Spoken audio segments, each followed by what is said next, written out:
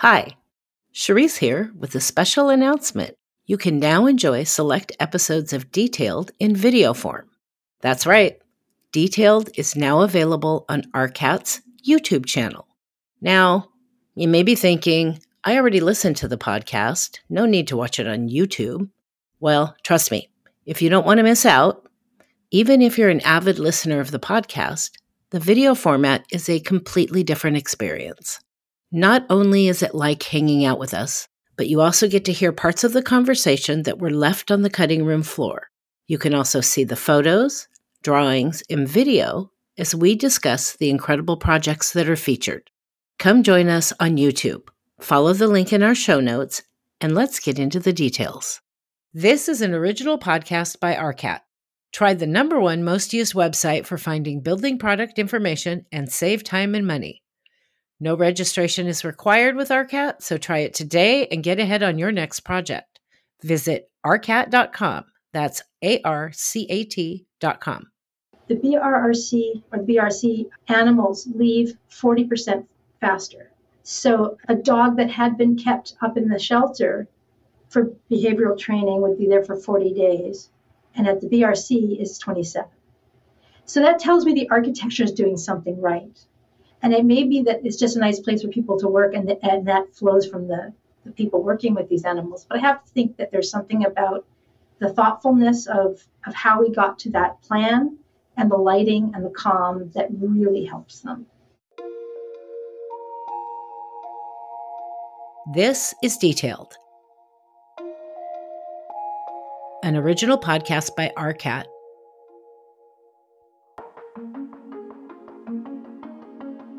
I am your host, Cherise Lakeside, Senior Specification Writer at RDH Building Science and fondly known as the CSI Kraken. We will speak with professionals who share their insights into the most complex, interesting, and odd building conditions and the ingenuity it took to make it work. Join me as I pull back the curtain on the building industry and uncover the lessons learned. You'll gain valuable knowledge to help you better navigate your next project.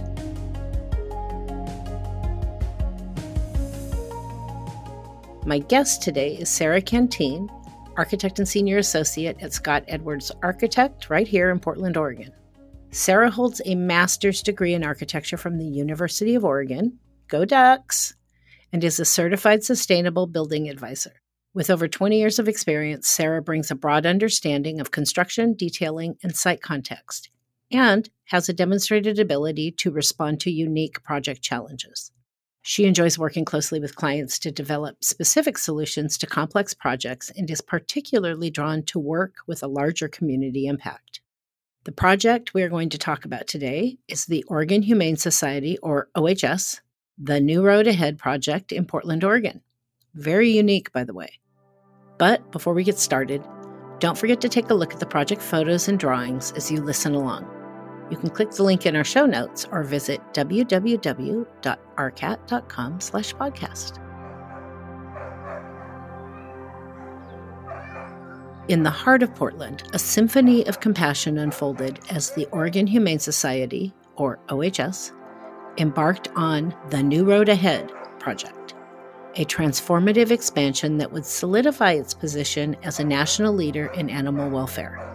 Oregon Humane Society, the country's second oldest humane society, has been a sanctuary cradling animals in need for over a century and a half.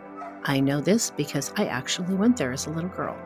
After modest beginnings, the growth and natural evolution of its program and services over time have necessitated a transformative expansion of its facilities. It started out providing services for particularly horses. They saw a lot of work horses in downtown Portland, and they developed the Oregon Humane Society really for the horses and providing for them. And it gradually grew to providing for a lot more. And now it's particularly dogs and cats and small animals. And they had a capital campaign a while back to build a larger shelter, and that included a small teaching hospital in it. And they've been doing great. They provide a lot of services. They started adding on deputized police staff to help confront animal abuse. So they started to see their program growing, and not just being about making sure that a cat or a dog that was picked up off the streets was healthy or adopted. It was starting to be more of a holistic look at animals in general, our domesticated animals. So they were recognizing also that they were getting a lot of animals brought in who were very sick and old, and they were being brought in because it's not because their family didn't love them or want to keep them, but the cost of medical care for animals, as we know with people, has gone through the roof. And we can do more for animals. And of course, loving owners of animals they're our fur babies, would want to give them the best. And so they were finding people were surrendering their animals so that they could get the medical care. And that's not what they want. They want animals to be kept with their loving families. And so they realized that there was a really big need to provide animal care for people who couldn't afford animal care. And so they started to look at potentially adding a hospital, expanding their forensics department so that they could take care of animal abuse cases. They were also finding that they were getting hoarding cases where they would have, for instance, 200 Akitas. One year they got 200 Akitas from a hoarder, and they had to house these animals while that case worked itself through the court system. And so they rented a warehouse and they housed these 200 animals for over a year. I think it was almost 2 years.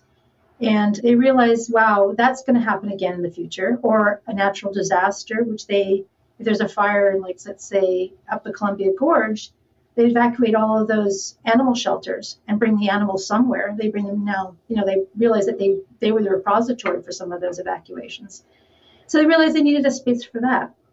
And they also were having animals that needed more care and nurturing to become adoptable. So they needed a space for those animals to take a slower pace through the system and not have to kind of be ready and presentable for adoption right away. So those were some of the trends they were seeing. So now we get animal hospital, a forensic center, a behavior center, and a resource rescue center. Those were the four pillars, so to speak, of the New Road Ahead. Those are the four main programs that we were tasked to try to bring into one facility, which was not really possible. Originally, they wanted it to be part of their shelter. And just with the way circulation worked, the original shelter had, a front and a back and very little circulation around it. We really tried our hardest. And the project morphed several times. And they had bought the property next to the original shelter. And that's what ended up being built were two different buildings, one housing the rescue center and the behavior animals, and that's called the BRC. And then another building which houses the hospital and the forensic center, which could kind of share resources, MRI type machines and certainly X-ray and staff and volunteers. So both of those facilities are on the same piece of property, but we tried many different routines, like how do we get all these things to work together into one building, and realize that they really belonged as two buildings separately. The site was quite a challenge and point of stress early in the process. To get additional insight from the owner's perspective, we also spoke with Stephen Coaches, Chief Medical Officer for the Oregon Humane Society. Probably the biggest challenge was, the unknown entity of the land that we were going to build on, which is adjacent to our existing building. Previous to us doing the building, it was a commercial trucking tire center. And there was a pretty steep grade elevation change from our existing property down to this adjacent property. And just kind of, we didn't know what we were going to find with the soil, what it was going to be like to build on. So just some uncertainty with what was it going to be like even before we started construction. So all of that had to be considered, as well as once we picked our architect, so Scott Edwards, they were actually really critical in us choosing our contractors for the project. It's on Columbia Boulevard, which is also a highway. So you're not just dealing with Portland Department of Transportation, but at the Oregon Department of Transportation. So it's got this extra layer of, it's going to be hard to close it down. They had their own requirements for all of that. There had to be some right-of-way improvements done. There are actually 4 different permits on this project, and there might have even been more. I think there actually were more because they parceled out the trash enclosures, so there might have been 5. It had site improvements not only along Columbia Boulevard, which is a very busy road, but also along all the side streets, plus the site itself. And that, if for anyone that has ever done site improvements knows, gets extremely expensive because you're talking about new curbs, new lighting, new signage, new street trees, all of that kind of stuff, which all has its own regulations. And one thing that was happening, we were at first using not only the site that everything got built on, but potentially the site below, which they also owned. And we realized that if we removed one of the existing buildings that the tire company had used for their maintenance, because there was a series of canopies and buildings on the site before we cleared it, that we would have to do street improvements all the way down if we used the whole site. And that got so costly that we decided we would stop our development on the tire site and keep that building, which was holding up basically the corner of the whole site, and use that in our plan rather than the expense of having to do retaining walls and all those street improvements. It really had a huge effect on how we looked at that parcel to be used. So would they have done it that way originally? Maybe not. I think it was a happy accident because I think they will use that building. I think it will get utilized, but it was definitely something that entirely changed how we approached the site. And we just had to, think, okay, you got to be nimble. You got to figure out what's the best use for this site. Without looking at a map and understanding it, it was a really complicated site. And it had been used for many years in different sort of manufacturing or storage facilities. So there was definitely some ground mitigation, soils mitigation that had to happen. There were all kinds of little things that had to be involved with sort of where the front of the building is. It's not on Columbia, it's on the side. So that involved new approaches and thinking through the entry sequence. And then the land itself, because it's for animals, and yet here it is in an industrial area on a highway. How do you make that both iconically Oregon Humane, but also a more humane place? And so our landscape architect came up with a party of mounds. And these mounds are gently rolling hills along Columbia. And so as you're driving by, you're mostly seeing nature, you're seeing more landscape than you would from the other buildings. But you get these little glimpses through every time you hit a low point in to see, oh, there's the building in there. Oh, that's the hospital. Oh, so it's sort of giving you these sneak peeks. But the mounds continue on into the landscape plan for a very different reason, in that dogs circulating around the park or the sort of entry area, if they didn't want to keep them inside while they're waiting for their appointments, they could be walked outside around some mounds and they wouldn't see each other, but the humans could see over the mound and make sure to kind of keep animals away from each other and not so stressed. So there was a lot of thought that goes into just the approach, how we had to deal with existing buildings, how the landscape responded to both people passing the building, but also the animals within the building. And it's from a large scale level, but then also to a granular level of even making the sidewalks through the parking lot out of concrete instead of asphalt so that dogs wouldn't have to walk on hot surfaces in the summer. Now, developing a design solution had to address a myriad of complexities, largely around the diversity of the needs for the program. Steve provided additional insight into the goals of the project. Yeah, there were four, main pillars to the New Road Ahead project. One was building the community hospital. So prior to October of last year, we just provided care for any of the pets that were, again, owned by Oregon Humane Society. So the community hospital was probably the biggest undertaking. So being open to the public, providing general veterinary medical services, preventive care, dentistry, surgery, spay, neuter, all of that. We built an animal crimes and forensic center. The main purpose of that is to actually have dedicated space to pursue, animal crimes. While we were doing it before, we would have to find space within the existing shelter that wasn't necessarily designed or built for that kind of work. And so this kind of makes our chain of custody, evidence collection, processing, all of that is pretty solid and locked up. So there's no room for defense attorneys to kind of poke holes in our cases when we're pursuing those types of things. And then for behavior and rescue, in the event that we're asked to take in a large number of pets, either from the area or as part of a humane investigations case or secondary to a natural disaster like during the fires of 2020, we have to move pets around. And it's not necessarily convenient to have to move pets around to make space to take in a large number. or we have to put a bunch out into foster. It's a lot of extra stress for the team, as well as a lot of extra stress on the animals already in our care, not to mention whatever we're trying to accommodate.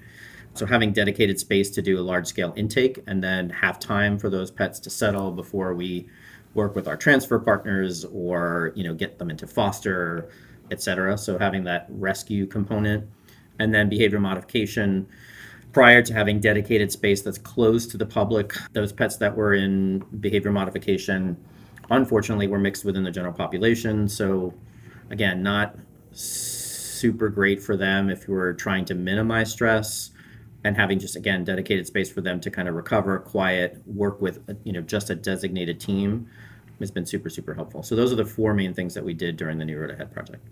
One of the things is that they use some of the same staff between the shelter and the hospital and the BRC, that you have to also be very careful about co-locating enough things that people aren't not going halfway across their entire campus just to run someone some pills or something like that. It had a very complex interrelationship aspect to it, circulation-wise, staffing-wise, visually. I mean, there were just so many different little layers to this.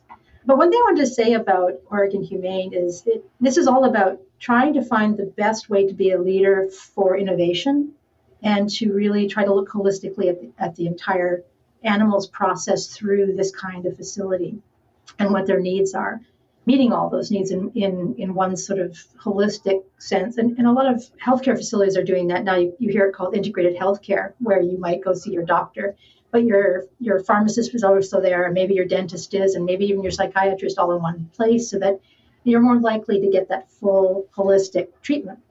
And that was the same thinking with the Humane Society. And I think it's testament to how long they've been in service, that they've had this track record and seen their industry start with horses and end up with dogs and cats and small animals. So they've seen these ways and how it changes, and they wanted to be as nimble as possible and to reflect the times, because they also don't know where it's going to go. They want to be prepared for how it morphs in 50 years. And they had some great people on staff, and their CEO was great, and everyone was really on board for being really experimental. Even though we sometimes came back to the most obvious solution, they really looked at everything to make sure this was being as forward-thinking as possible and as dedicated to that kind of holistic look at how you take care of an animal who needs your help. I loved hearing that every element of this project was viewed through the lens of an animal. So the ground floor of the hospital building is like you'd expect a vet hospital to be. A nice big generous lobby, which is very glassy, which we have bird safe glass. You don't want to traumatize people sitting in there, but it's designed to be kind of this big open space so that as you bring an animal in from the parking lot, that they don't sense that they're coming into the confines of a building. It's kind of more of a gentle, like, oh yeah, it's a little transition, but it's not too scary. And then there's some nice generous hallways that lead to exam rooms, they have a very similar flooring to the lobby. So we tried to minimize the sensory transitions for an animal. That actually even starts in the parking lot, because we've got these things called pee posts. You'll learn in discussing or talking to me about Oregon Humane is that everything comes down to urine. Everything gets peed on at some point. So to try to keep that outside as much as possible, we started with these posts in the parking lot, which dogs will confront. They're tall, they're inviting, they get peed on immediately, and then the dog doesn't come in with a full bladder. Things like that, of trying to figure out, like, how is a dog or a cat going to confront or experience this space as they're brought in? What I think I appreciated most is that they talked to all different partners and that help get OHS, get the work that we do every day, get it done. And by that, I mean, they talk to volunteers, they talk to some of our transfer partners, they talk to staff, and not just the people that were directly involved in the project, but the people that were, in the trenches doing the work, walking the animals, doing behavior modification. They actually immersed themselves in our daily work for a period of time, and then spent time going to other organizations throughout the United States that we identified as people like, hey, they're already doing this work, or they're doing something similar. So what can we learn from them? And so they spent time, everything from going to the Oregon Zoo and looking how they do housing of certain species, to a national center with the ASPCA on the East Coast in North Carolina, looking at hospitals around Pacific Northwest that had done, recent either new construction or remodeling. And again, like, let's not make the same mistakes. Let's learn from other people's mistakes. And then, what was the best and what was the worst? And like, let's try to take the good and leave the bad. And OHS assembled a really great crew of people. And I mean, people who work at animal shelters anyway are wonderful because they're just, they really have their heart in the right place. But they also have to be very intuitive about how an animal is going to react because there's an element of danger. I mean, if you spook an animal that you don't know, that animal could bite. And if that, not only hurt you, but it could potentially, hurt their chances of survival, frankly. So there's always this really constant awareness that you're dealing with an animal that cannot articulate what the problem is. And so you have to be very aware and attuned to how they are trying to tell you what they're trying to tell you. So repeatedly, OHS, their design team, which included doctors and facilities managers and trainers and, you name it, volunteers that were just there to help move a dog from here to there or a cat from here to there. They were constantly telling you, oh, well, when they do that, that means this. And they've done it so many times, they go, oh, well, if I did that, this cat's going to have a reaction because they don't like to see other cats face on or something. They would start to articulate those things and often would act them out. And we also went and spent some serious time job shadowing. So OHS has something called Second Chance, where they take in transports, particularly from California. There's 12 hours away is Merced, California. That's the length of time of driving that you can drive with animals in a vehicle before you have to take a potty break. And so that's primarily how far they go, and then another transport would meet them there. And that's how they can physically do what they do. And one of the first transports we saw coming up had 100 animals in this special van. And there were cats and dogs. I think it was 100. Yes, I think it was pretty close. So they're cats and dogs, and they get separated, and then all the paperwork gets processed, and then they go and they get fed, and they get put in their kennel, and they get walked first of all. So there's this whole process of how that happens. But those volunteers and staff just get to know how an animal is going to react to scenarios so well that it's like clockwork. I mean, they just know what to do, and they're so forthcoming with, like, we do it this way for this reason, and we don't break from this protocol, but maybe we could do it this way for another reason. This deep understanding and consideration of user experience extended to the exterior of the building as well. First designed, like I said, it's a very spread out, complex, a lot of natural light, a very articulated building, lots of fingers going out so that we could have a lot of windows. And just budgetary wise, the bids were coming in, estimates were coming in so high that we realized we have to make this, squish it down. The contractors were really good about reminding us, hey, you want to afford this building, you have to think about it as a box. So that kind of goes against, it's a little antithetical to providing kind of a daylit, natural environment for animals, which comforts them and soothes them. So we had to get creative with some of those spaces. Not as much in the hospital because the animals aren't there very long, although we do, anywhere the animals were for more than a couple of hours, they were in a room that did have natural light. So that was the first thing, is trying to think about how to get daylight into the building. So we have windows as anywhere we can, anywhere a human's going to be for a long time or an animal is going to be for a long time. So there are windows everywhere. Anywhere an animal is going to be close to the building, like around the BRC when they go out for walks and they get brought back, just assume it's going to get peed on. So everything at a certain height or below a certain height is a concrete block, the concrete lintel, and is really well sealed.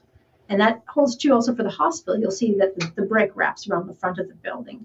We don't need it in the back, and it's not uncommon to find, front facade materials and back facade materials. It's very common to have a very, a little bit of a mullet in a way, or think of it as, you're forward facing and then behind the scenes is not as necessary.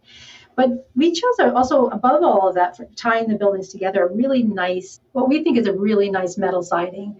Turned out to be really good. We hadn't seen it installed anywhere, but we took a chance on it because we really liked the color and the shape, particularly, interestingly enough, because the facilities manager was concerned about box rib, which is when you get metal siding that just does a square up and square down and a square across, just a sort of keystone pattern.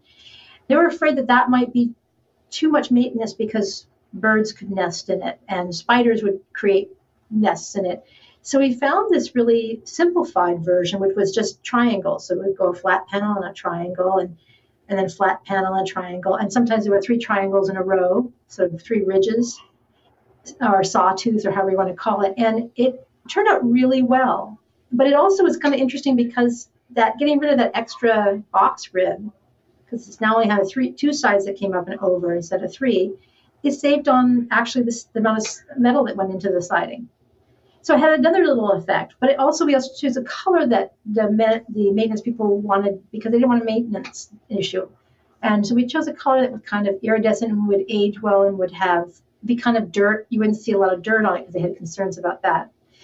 And I think that actually formed our palette for a lot of the exterior. This idea of making it acceptable to the maintenance people, that actually kind of fed into like, well, how is this building going to look? If we know this material will work for them. And so that's really a lot of what, guided us. We tweaked it, but this one material that we could get absolute sign off ended up being our predominant exterior material, which I think it looks lovely. Everyone comments that it's really interesting because it changes over the course of the day with this slightly iridescent quality and interesting vertical pattern that doesn't really repeat, but it repeats a little. Inside, thoughtful material choices for simplicity, durability, and air quality were absolutely key. Simplifying the palette, first of all, not trying to use and do too much. We use really durable materials. If we knew something was going to get a lot of use, we invested there. Where we felt like it wasn't going to get the same kind of use, for instance, in the offices, you wouldn't have to put the same kind of durability into an office desk that, for the doctor who's going to be mostly in the operating room or in the treatment room. But you might have to put that into the front counter at the lobby. And for instance, we used solid surface corian on that entire front desk. So a dog can pee on it. That's not going to do any harm. It's going to be a puddle on the floor, but that's easy to clean up. And it's a concrete floor, so that's easy to clean up. And all of the benches that we put in the lobby around the windows are the same material, so they can be cleaned. They have some laminate on the faces of them, but if that gets scuffed up, you pop the laminate off and you can relaminate that. So we tried to do things that really figured out where was going to get the most wear and invest in those and be easy to repair when we could repair. And then try to keep the palette really simple. Corner guards on everything, FRP, unfortunate where we needed it, but it's a very good surface. That's fiber reinforced panels. You can usually see it in bathrooms where it's got a little bumpy surface, but it's really, really durable when you're ramming accidentally, ramming a cart into it or something. So we tried to build as sturdy a building as possible. Shelters, the RC, they require a lot of air exchanges to keep the air fresh and clean and you really want the cleanest air in a hospital, for instance, or a kennel where you might have someone with kennel cough or another infectious disease. You don't want it to kind of run rampant through your facility. So it takes so much energy to keep the air clean that a big portion of your budget goes to that. And it really is not a very sustainable thing to do because it takes up a lot of energy. Apparently, our mechanical engineer came out with like a slide his first day on the sustainability charrette and said, nope, you're not going to get it through electricity. You're using more than just about any other user in the city. So we tried to just build a really durable building. Figure out what your most important things to get done and accomplish. Durability against urine and animal claws, good HVAC system, and then everything else has to come rise to a high priority or not. The 71,100 square foot expansion is comprised of 2 buildings. One houses the Community Veterinary Hospital and the Animal Crimes Forensics Center, and the other includes the Behavior Modification and Rescue Center. The Community Veterinary Hospital is public-facing and intentionally organized for the efficiency, comfort, and safety of both the animals and their humans. It consists of exam, treatment, surgery, and dental surgery rooms. So the ground floor has exam rooms with a center treatment room, and as you work further into the building, there are surgery suites and all of the different procedural places that you need, plus some housing for longer-term patients. So it's as simple and as intense as it needs to be. So if you're just coming for a shot, you only go in so far. And if you're going in for a really major surgery, you would experience the full building. And that shares a connection with the forensic center above. So they can share an elevator, they can share loading space, they can share garbage, all of the things that we could try to link together so we're not doubling up on paying for two, garbage shelters. That's a thing. You don't want to have these things spread out so far that they become a burden to your budget. Because every dollar that's not spent saving an animal or not spent, working on the building is saving an animal somewhere else. The hospital, intricately connected to the Forensic Center, was a testament to strategic planning that optimized resources and fostered collaboration. The Animal Crimes Forensic Center, which was strategically located near the hospital to optimize resources, is on the second floor of the hospital building and is only the second of its kind in the nation. So the Forensic Center is upstairs with a nice, the call center. We actually had designed some space upstairs for future build out, which has already been built out. Because once they see it, it's like, well, that's great for this program. They can advance their programs even further. So that was great. And a break space. And there's a bridge that actually takes you to the main level of the shelter. With the many adjacent uses and its own unique requirements, the Forensic Center has a variety of special considerations. At the top of the list? Security, number one. Because the Forensic Center is essentially an evidence gathering tool. I mean, you're not taking care of animals deceased at that point. But you also might not be just dealing with deceased animal. There might just be evidence, dry evidence, for instance, computers or receipts and other kinds of evidence like that come from a hoarding situation or an animal abuse situation that may document that animal's abuse. And so you need a couple of different tools to take that evidence in. One of them is a necropsy room. And a necropsy room is just an autopsy room that's for animals. And they use kind of a similar exam table, similar head sinks, similar air ventilation, very important. And cleanability is really important in that room. Space for rolling trays, ability to bring in an animal on a trolley. When necropsies are done, the support spaces for that are also a cooler. So let's do a scenario that a dog was found and had to be brought in for a necropsy. Maybe had a bullet wound or something like that was the cause of death. They would bring the animal in and through an elevator and bring them upstairs to the secure area. And they would come through doors that only certain people have access to that can be recorded as who came in with that evidence when. And so you come in and you first log it into the cooler if they're going to be waiting for the autopsy or the necropsy. And then it would go into the necropsy room, which has all those things, the sinks and the tables and all that, and the lighting, which all have their own requirements in terms of installation. And the lighting requires a tremendous amount to keep it stable on the ceiling because they're quite heavy. Then they would go and be processed after they're done with the necropsy. They would go into a freezer where until they were ready to be disposed of or re-examined, I suppose, or released to whoever was the owner of them. That's part of an evidence room where everything gets put in after. There's also dry evidence, like I was saying, computers, dry papers, things. So that has a dry evidence room where there's microscopes and there are computers to look things up, and there are sorting tables and lighting and ability to photograph things. And then there's also a chemistry lab where you might be testing for poisons or toxins or do blood work or something like that. And that's where that kind of evidence is gathered. So there's the three distinct areas where they each do a different task, but they all produce some sort of evidence, but it's a little bit different in nature each time and a different storage facility each time. So it's actually quite a small space because it's a smaller staff, but it's a very important part of what they do. And a lot of what they do also happens outside of that area. That's just the evidence gathering and storage area. They have a separate space where they have officers who can do all the police work that normal police officers do.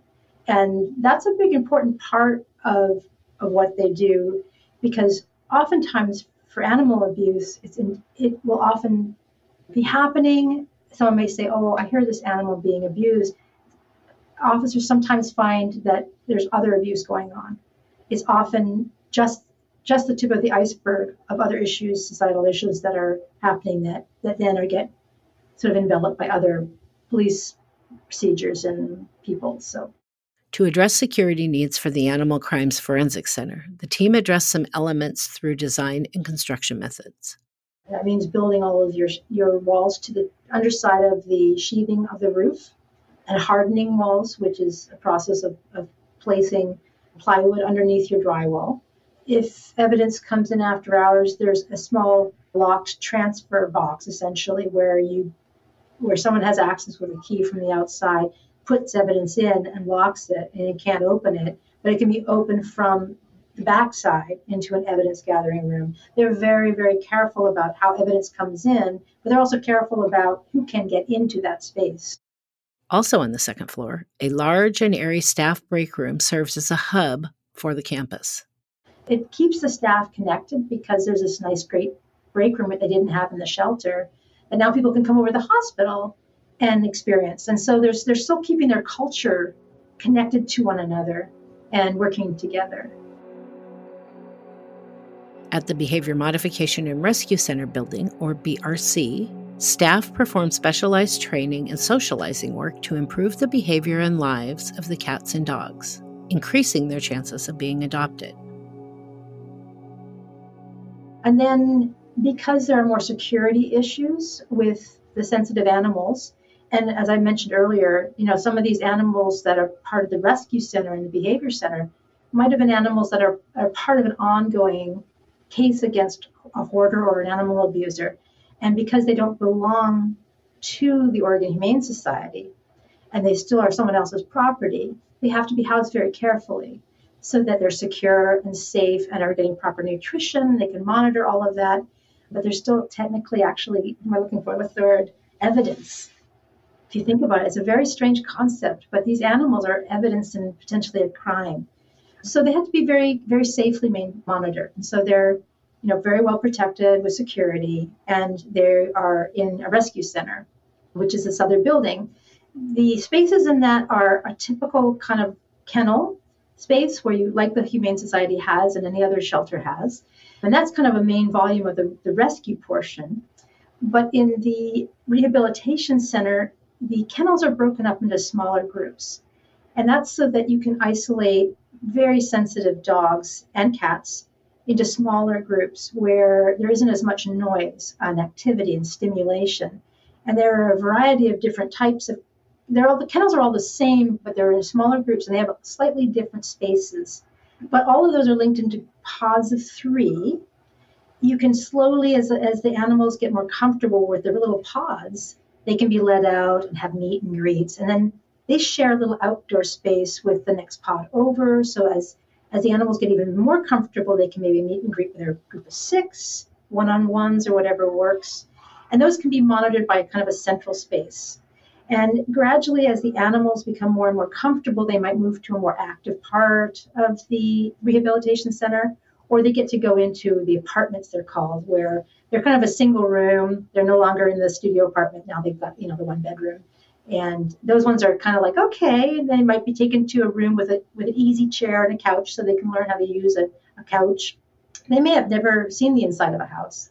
They often are from neglect or abuse and have never been really socialized. And so it's kind of training that animal to feel comfortable for their future life as a pet. Those animals are usually adopted out separately because, they're a little quirky. They're not your average sort of corgi, that's fur grandbaby, but it's really great that they get that chance to kind of calm down. Sometimes, too, they're also brought from the shelter just to calm down in the BRC. And then we have the similar area for the cats as well. And one thing that I've never had in my career is a statistical response to something we've done. And it's been really great to work with an animal rescue because they keep statistics on everything. How many dogs they see, how many cats they see, how many cases of, fleas versus, ringworm.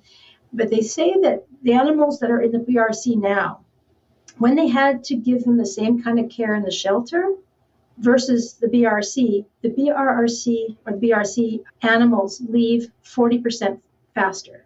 So a dog that had been kept up in the shelter for behavioral training would be there for 40 days, and at the BRC is 27. So that tells me the architecture is doing something right. And it may be that it's just a nice place for people to work, and that flows from the people working with these animals. But I have to think that there's something about the thoughtfulness of how we got to that plan and the lighting and the calm that really helps them. The design, down to the last detail of kennels and outdoor spaces, was a commitment to providing a supportive environment for animals on their journey to recovery. Other critical components to that supportive environment are natural light and sound attenuation. I couldn't imagine being a happy animal without daylight. I mean, a happy human, let alone an animal that didn't have control over why they were there. And so our whole team felt very strongly that natural light, and OHS as well felt the same way. That was a real challenge, that when you're pushed to try to squeeze everything into the least expensive exterior that you can, because you try to limit the amount of siding and exterior and foundation work and all that stuff that goes into building a skin around a building, and building as consolidated a building as possible. It's really hard to get daylight in the middle of that building. And so we put as many of our hallways, as many exam rooms, the things that didn't naturally need light, we tried to push those in the middle, the commissary, the laundry room, things that we could pull in the center naturally went there first. But for instance, in the rescue center where they have 24 kennels, and it's a big room, how do you bring light in? And it's they only had one exterior wall. What we did is we did a kind of curious inverted truss. So usually your roof trusses are like this. And we inverted it so it's upside down. So it's like that. And what that did was to give us a clear story on one side and a ceiling that sloped in so it could skim all that light from the clear story. And then the one that had the natural light was on the lower side, but it already could skim light as well in through that side. And it had a nice benefit that it also let us put acoustical panels facing in opposite directions down, so that the noise is not just being bounced on the ceiling and then bounced over. It kind of collects in a smaller zone and makes for a much more quiet interior. So we could do two things at once: that sound attenuation and getting light to the very center of the building. Following this experience, Sarah shared some of the biggest lessons learned from the project. Because there were so many people, I think my skill level at navigating complicated groups of people, I don't mean complicated people, I mean just complex systems of people. We worked with, from Sharon, who's the CEO, and her team, which branched out to 8 people, Ashley and Jace and Dr. K and Dr. O, and all that team. And then you branch out to the larger staff, which includes the person who always is in charge of the cleaning of all the shelter, and then they are the ones to tell you how that happens and gives you the facilities knocked down of that. And then you can deal with people who operate the teaching hospital and who are the leads. And then you deal with, I forget how many volunteers. They have a huge volunteer staff, huge. Some just go work in the laundry. Some walk dogs. Some, do behavior training. There were so many different groups of people that each have their own interest, worries, concerns, focuses, passions. And it just was a very big learning experience of how to navigate that entire input. We had one design charrette where we had a charrette with at least 40 or 50 people. And we showed almost 200 slides, I think 147 or something. And we asked them we had Post-it notes, and they were just supposed to give us their spitfire reaction to what we were showing them on the screen. And we got thousands, of course, or 40 times, 50 times, 100 and something. We got thousands and thousands of reactions to these visual images of what the feel of the place should look like. So we went macro, just navigating all of that input. I just feel like I learned a tremendous amount about people, how to talk to people, how to synthesize information from them, and then how to be able to explain what we needed to get from them. But there was a very intense experience. Didn't always nail it, Some people are probably like, darn it, I really wanted it to be, high contrast graphic-y on the inside and bright red, and they didn't listen to me. And that happens with every project, but I think people are genuinely happy. And that's what the impression I get when I go there and visit it. And I think they're very happy with how the animals feel in these buildings. The feedback that I get from the people who are actually working in the workspace is incredibly positive. Like they are proud of the workspace. It's bright, it's colorful, there's lots of natural light, it's incredibly functional, it's durable. Yeah, the end result exceeded, I think, any of our expectations for how amazing this facility is. The final design of Oregon Humane Society's The New Road Ahead project thoughtfully separates the 4 principal programs between the 2 buildings. It benefits people and animals alike while creating the adjacencies and circulation critical to efficient campus operations. This innovative design will likely spark similar initiatives in the broader animal welfare community, heralding a new era of animal care. OHS has not just expanded its physical footprint, but has carved a path towards a future where architecture and empathy converged, creating a haven for animals in need. And I will put in a little plug that you can bring your animal to the Oregon Humane Society for veterinary care too. They have great doctors, a great facility, and it's a sliding scale. So it also relies upon people who can afford to take their dogs to the vet or cats to the vet. So if you need a vet, I highly recommend them. Well, we are about to tell everybody that. Before we close out this episode, I always try to gain some additional insight from our guest about the greater industry. I was curious what Sarah saw as the biggest game changer for sustainable design. Awareness. I say that from an industry standard. I mean, it has been until fairly recently, in my opinion, hard to tap into how you can change the meter on that. And certainly AIA has started with this 2030 plan, and people are also getting on board with net zero. But I think it's just people becoming more aware of what construction does to our planet and how we use so many resources and they're not sustainable. And people are becoming much more aware of, like, do I choose this product or do I choose this one that is, recyclable? I mean, people's awareness is, I think, what's going to really change the industry, because we have to change our culture, and that's huge. But I think people becoming aware of the importance of it is the first start and will be lasting. In terms of materials, there are so many more, interesting, exciting materials coming out in innovative ways that people are, finding ways to, or using biology to tie fabrics, for instance, was one of the ones on Disney this morning.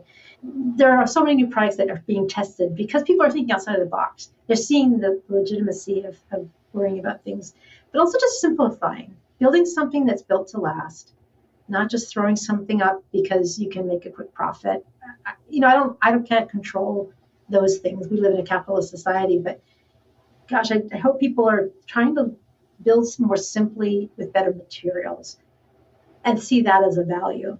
I certainly am. What I was saying about the Oregon Humane Society is we tried to build a building that will last and is durable and will live, but also is inspiring from an architectural level to be in, not necessarily win awards, but be in that space. And I think that will contribute to the sustainability of that building. And that's the attitude, I think, that I'm excited about people feeling is the worth of buildings as opposed to their disposableness. I really enjoyed this conversation with Sarah, and am really looking forward to getting to tour this facility after the first of the year. I hope this episode sparks a new idea, helps you solve a problem that you've been working through, or inspires the mark that you want to leave on this world on your path to world domination.